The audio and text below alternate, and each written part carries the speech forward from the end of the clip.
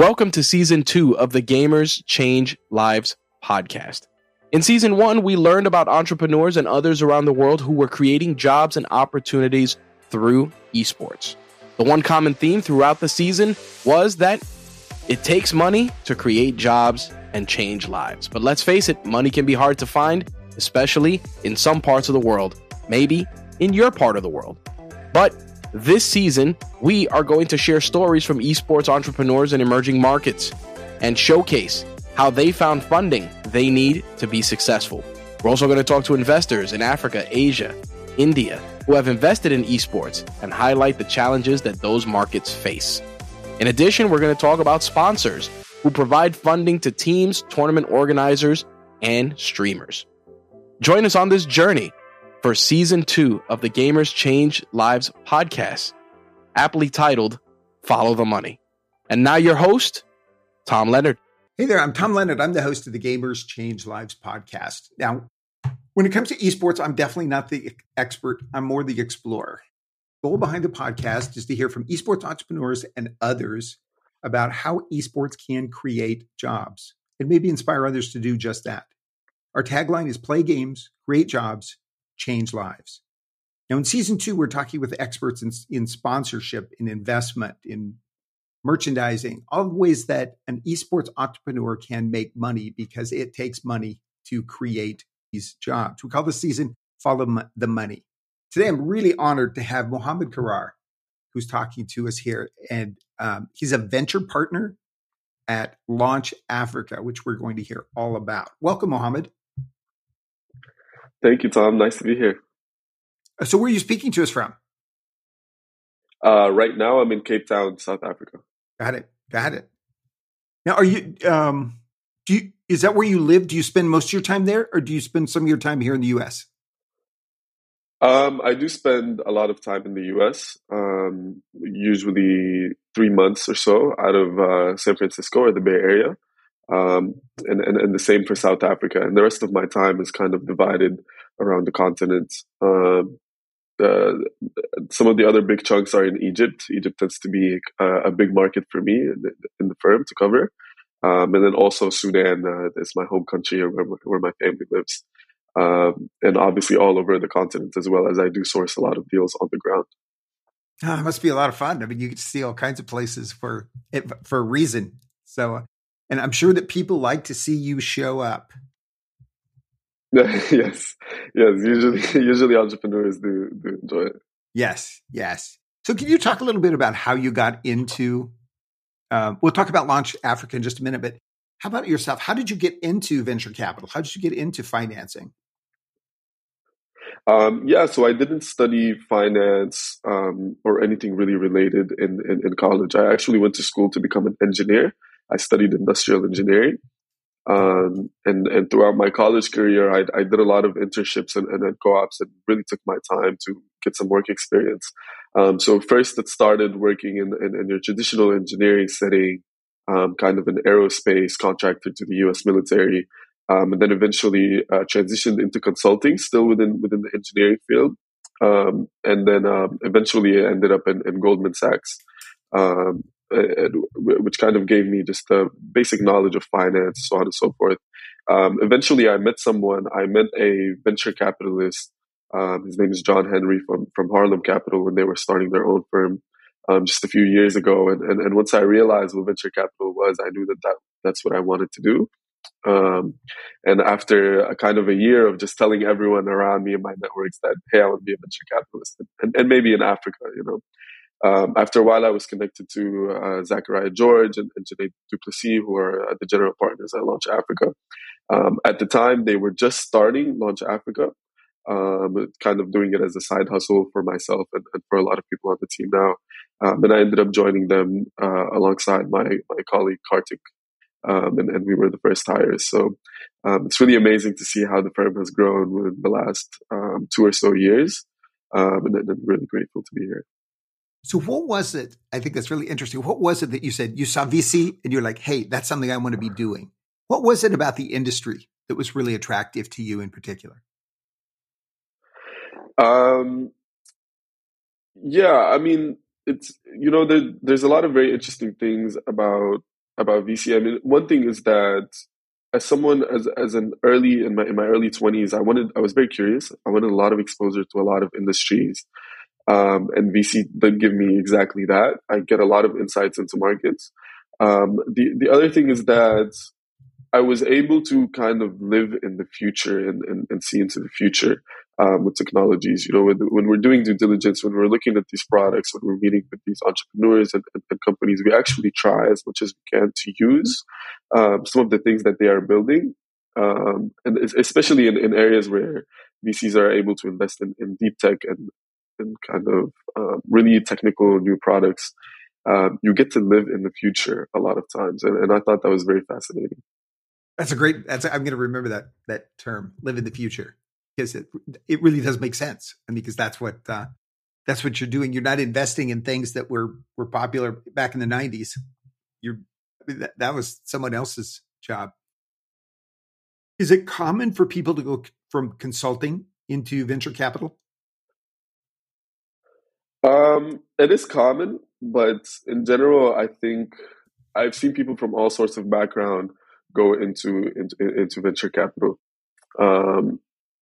Especially if they're going to go into a VC firm that invests in a sector focus. If you are coming from that sector, regardless of where it is, I mean, if you're going to work at a VC firm that invests in educational technology, your background could be a teacher, and it would be just the right fit, right?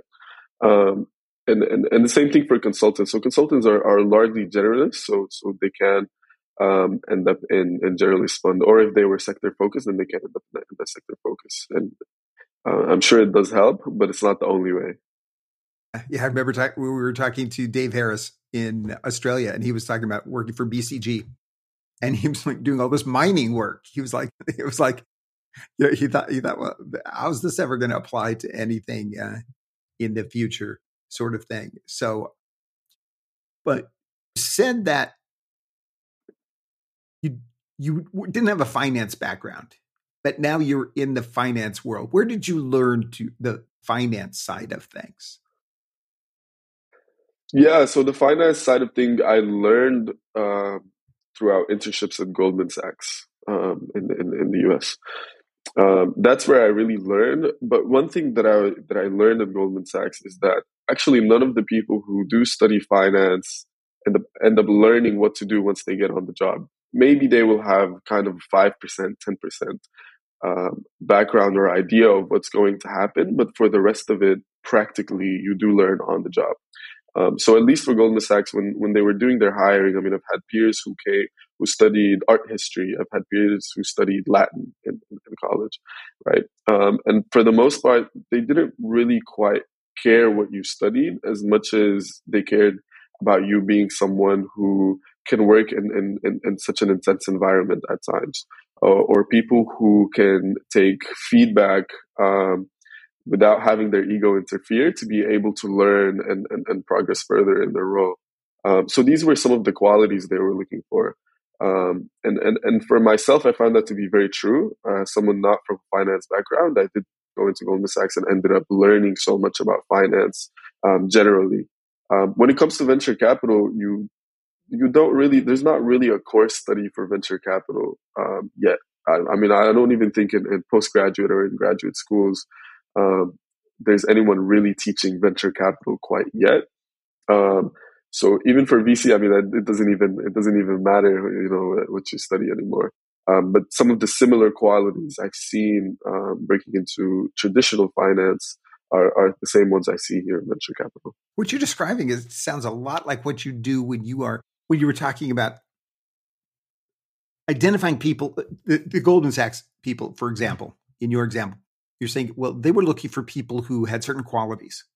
And it sounds a lot like the same kinds of things that you're probably looking for in founders.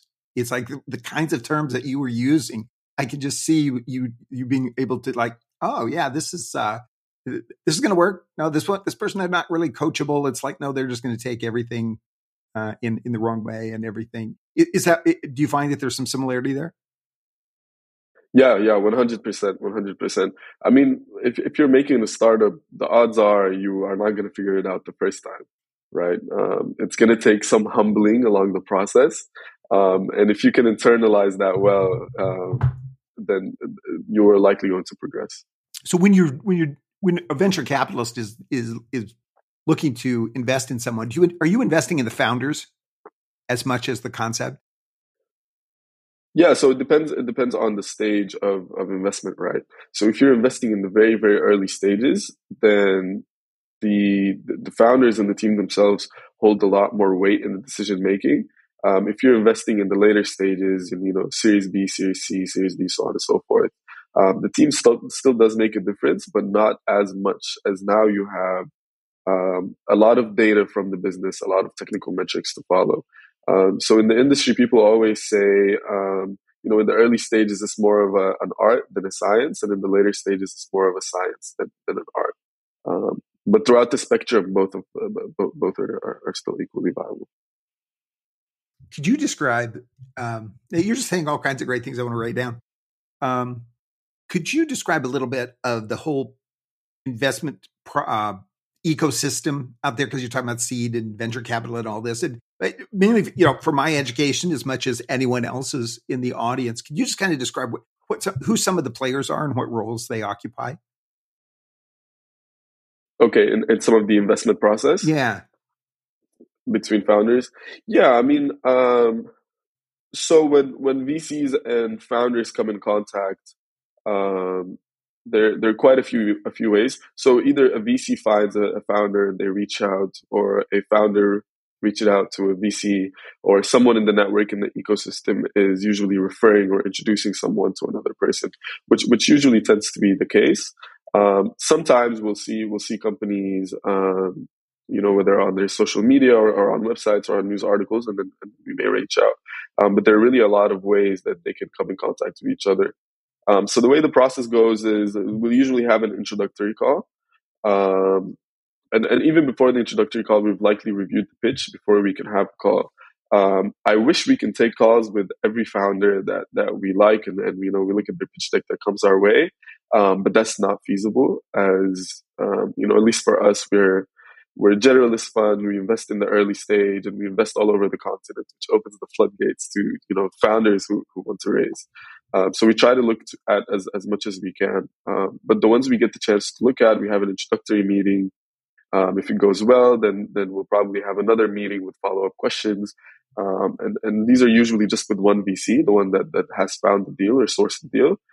And if they get through the second meeting, where some of the follow-up questions are answered, then I'll bring on the rest of our team, and we'll start talking. We'll get access to the data room. We will review everything. And then if they go through our pipeline reviews, every time that we filter to make it smaller, we'll take them to investment committee. So investment committee is where we make the decision on investments. We'll have an investment committee that has members who are very experienced in a variety of sectors. And they kind of watch over us as we make decisions for the protection of our own investors. So this investment committee will usually happen for us every 6 weeks or so. And we will bring maybe 6 to 8 deals in total. So in that period of 6 weeks, when we're deal sourcing and including some of the other deals that maybe didn't make it to previous investment committees, these are hundreds and hundreds that we go through and filter out until we get to the very few that will end up in the investment committee. But in general, the whole process usually doesn't take more than that 6 weeks kind of period if the startup is ready. Who's usually? And I'm not trying to get inside information on where you work, but typically, who's on the investment at a venture capital? Yeah, so this depends usually on the VC firm. I guess the reason I'm asking here is if you're a founder and you're like, okay, someone's said yes, and they're you're going through the thing. It's like you're going through the pipeline as you describe it. It's like, but really, it's the investment committee is the decision maker, right? Because they're the ones that in the movie business give the green light to the project.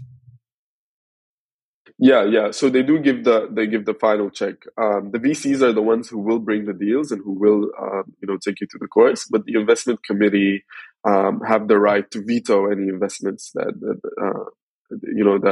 we want to make at the very end, and throughout their experience, they know that this is something that might be challenging or doesn't quite fit our mandate. The investment committee, for us, is public information. If you go on our website, you will find all of our investment committee members and all of our team members. For some VC firms, the investment committee is in-house. So we'll just be the partners and the team itself will just kind of vote on the deal.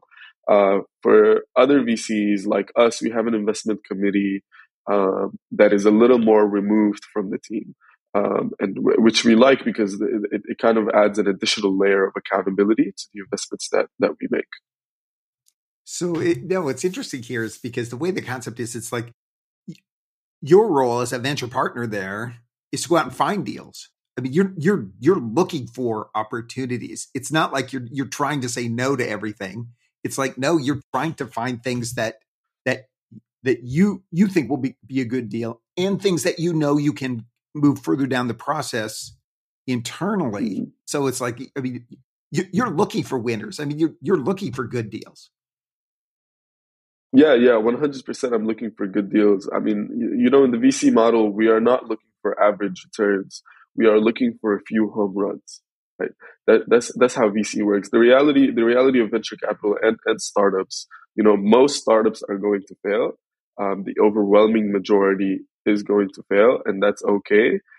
Because the ones that do make it, they make it at such an outsized scale that for us as investors, we are not looking for good startups and get an overall good average return on investment. We are looking for a few home runs that will just startups that just knock it out of the park, and that's what really provides outsized returns for VCs and investors. How many deals do you do a year?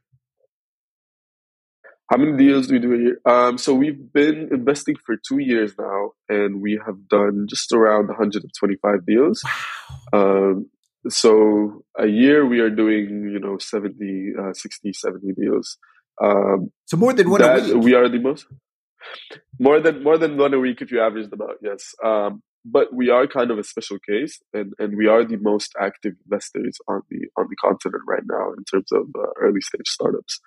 And we are more active by quite a margin than the rest of other VCs. We were able to raise quite a bit of funding, and the investment period, it remains the same for our fund. Where does a venture capital organization, where do they get their money? Yeah, so we get our money from, our investors are called LPs, which stands for limited partners. So our limited partners, they come from all over the world. We get a nice chunk from Africa here on the continent. We get a nice chunk from Europe, from the US, from the Middle East. Really, it's all over a mix. Here in Africa, a lot of VCs tend to get their monies from DFIs, kind of like the IFC. What's a DFI? Organization? A DFI, it's a direct foreign investment.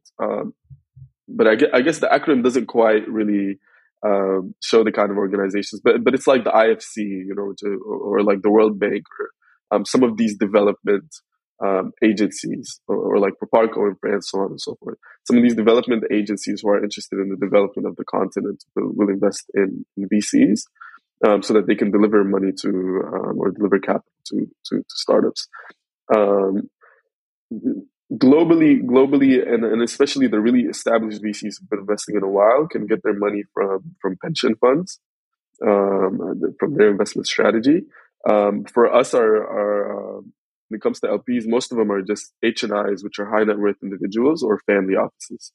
For our fund size, relatively we're a small fund, and so it's a lot easier to raise from high net worth individuals and family offices, as they can deploy anytime at will. Whereas some of these larger institutions, it might take a few years to raise that kind of capital.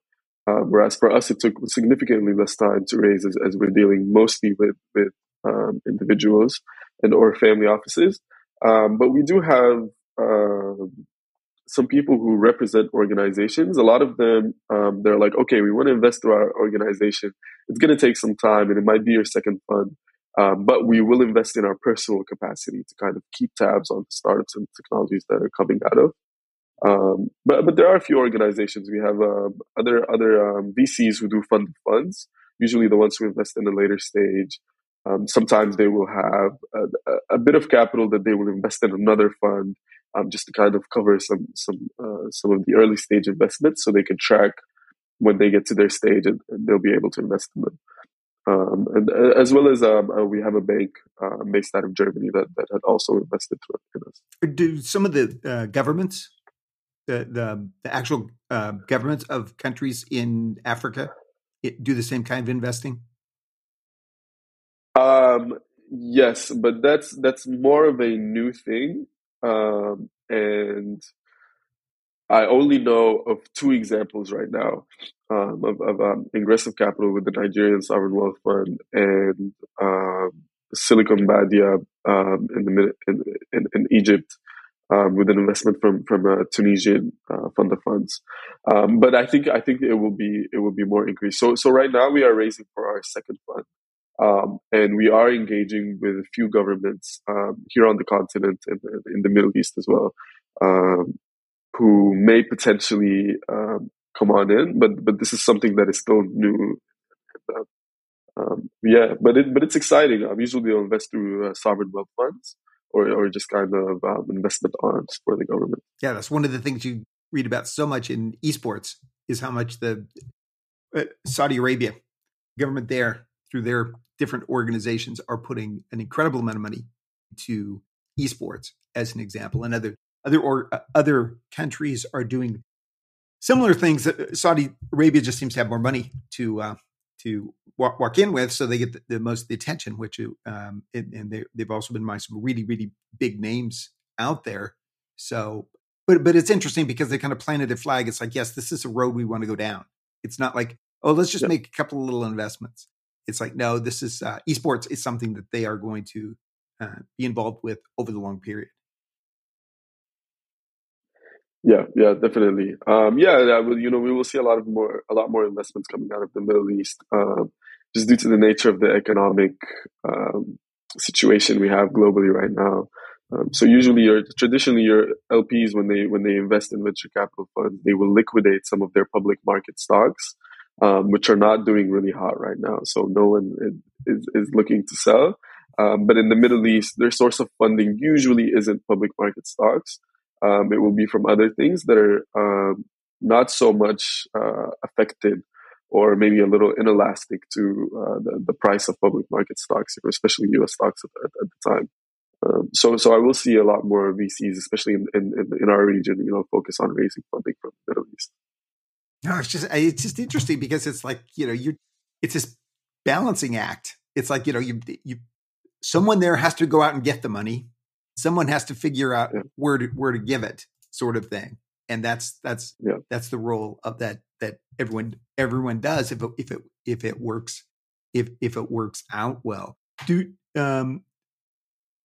That's great. I wanted to talk a little bit more specifically about Launch Africa, but because you have such a great story there with what you guys are doing with Launch Africa. What kind of investments are you making? So we make early stage startup investments. Anything before Series A is usually what we say, but we do have a couple opportunistic Series A investments.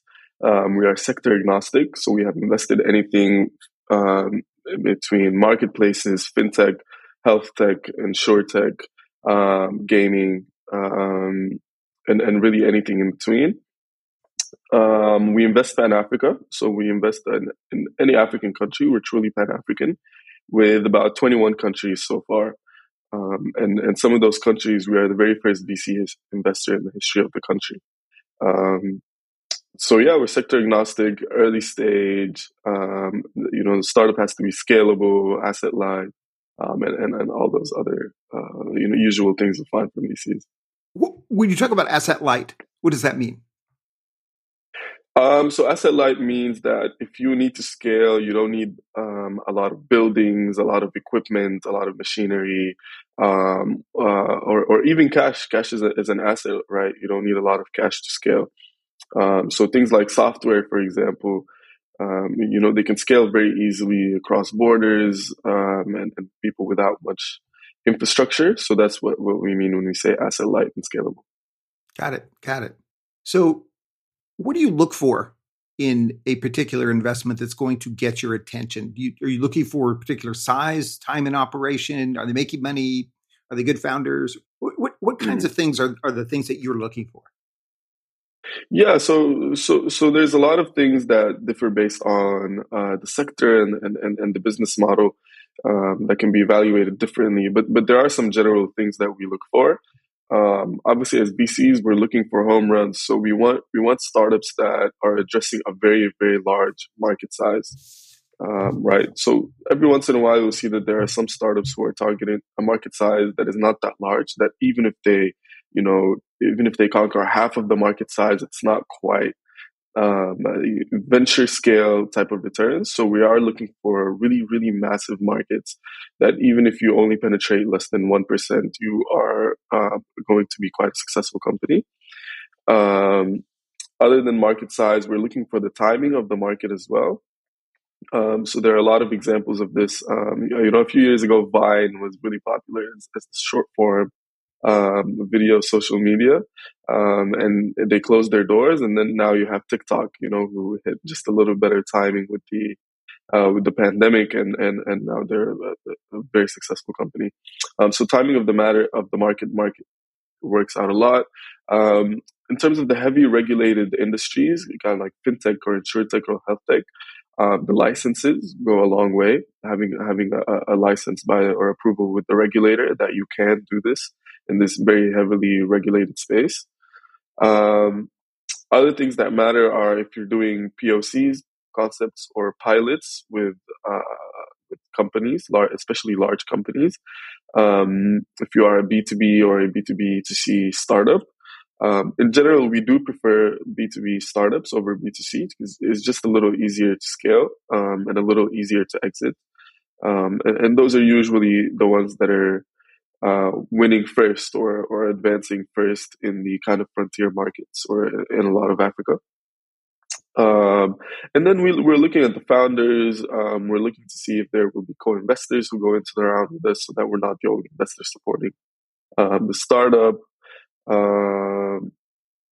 And we're looking, usually this is not always the case, but usually we want to invest startups that have revenue that is recurring in nature. So not all revenue is created equal. If you're having one-off kind of revenue agreements or kind of invoices that are just one time, or kind of consulting agreements, that's not the same.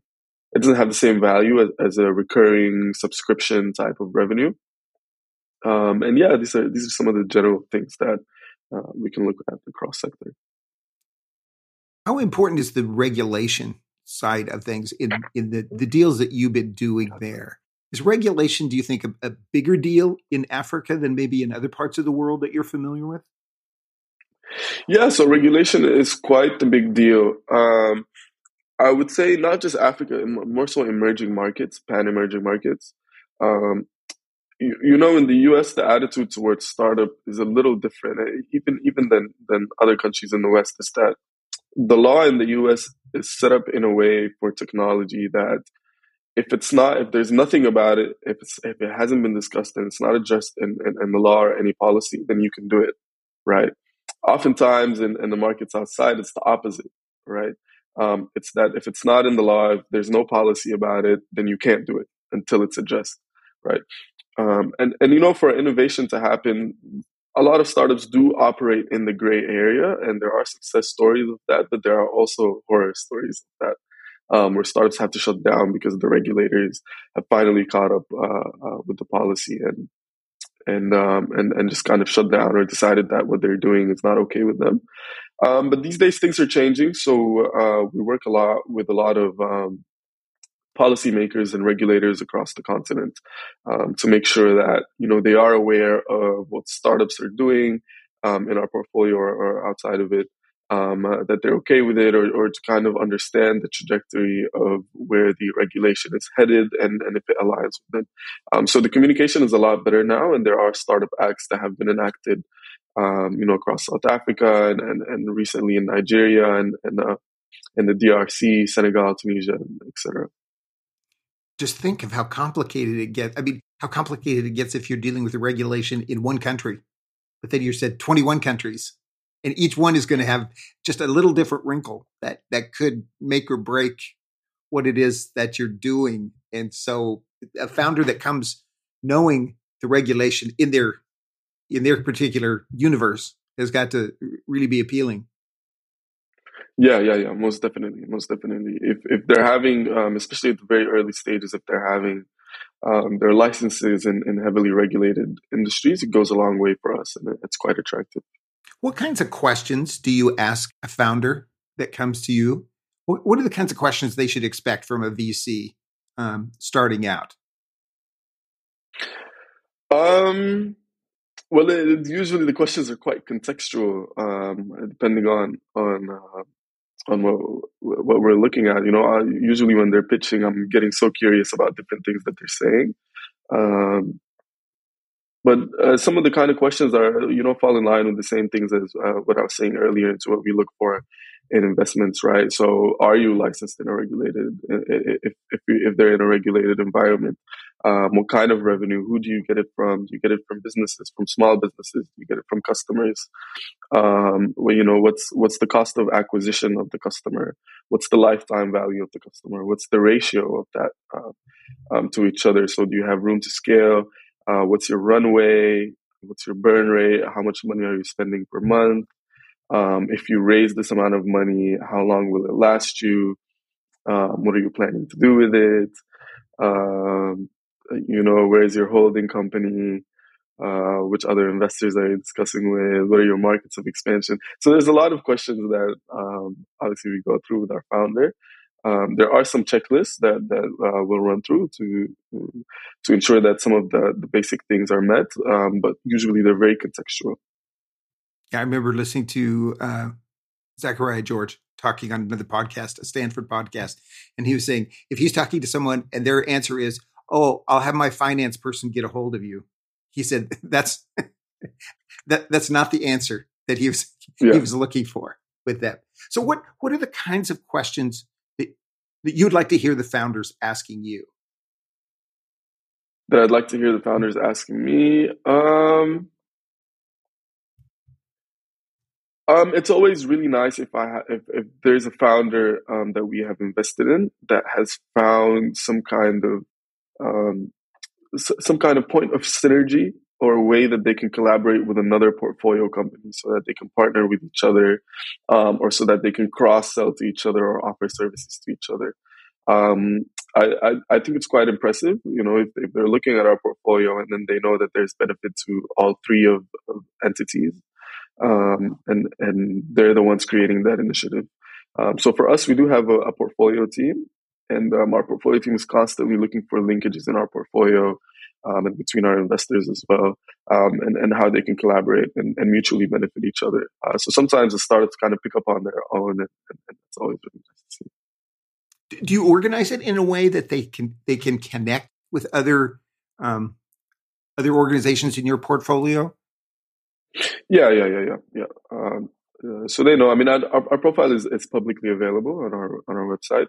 Anyone can take a look at it. But yes, our founders do develop a sort of community within them. And there are investments that we have made where, in addition to the kind of economic prospects of the startup, we are also backing the startup because of what they can offer to our portfolio. In a kind of privileged or incentivized access. So we're a high volume fund. We have a very large portfolio. So we want to make sure that portfolio is not made up of random companies, that it is constructed and that it is allows for growth within each other. So we've kind of created like just a tiny ecosystem within our fund. No, that makes makes a lot of sense, because if someone's already in Zambia doing something, when someone else is going to do something in Zambia, it's like, hey, go talk to this person. It's like they know, depending on the industry, it's like they're going to be ahead of it there. So, how involved is Launch Africa in the startup itself? Because, like we always say, you're not just writing checks. It's like, so how much interaction would a founder find after doing a deal with Launch Africa? Yeah, so that largely depends on the founders. So some founders have on their cap table a lot of investors that are institutional. Some founders have less institutional money and maybe more angel money, and so they would like a little bit more help.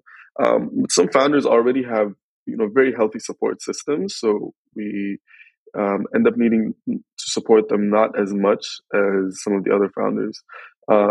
But for us, we're always available, so to help us as much as you need. So there are founders that I will talk to on quite a regular basis.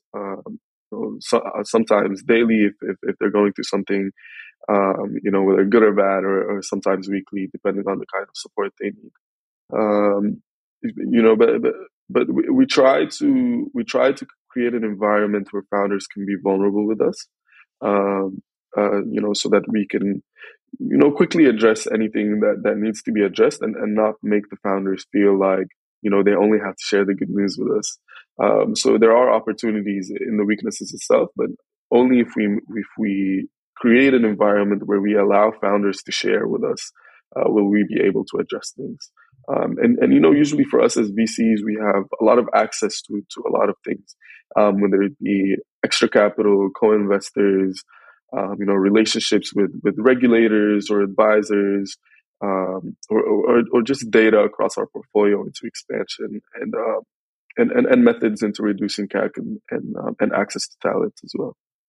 Yeah, I remember a long time ago working for a really smart finance guy, and he was like, "Always tell the bad news first. Tell the bad news," he said, "and save the good news." He said, "Save the good news for when you need it." He said, "But always tell the bad news right up front." So yeah, that was really good advice. Now, you were saying, I think we were talking offline, saying that you didn't do the deal, but Launch Africa has done esports investments with an organization I think called Skirmish. Is that right? Yeah. My colleague Kartik led an investment into Skirmish.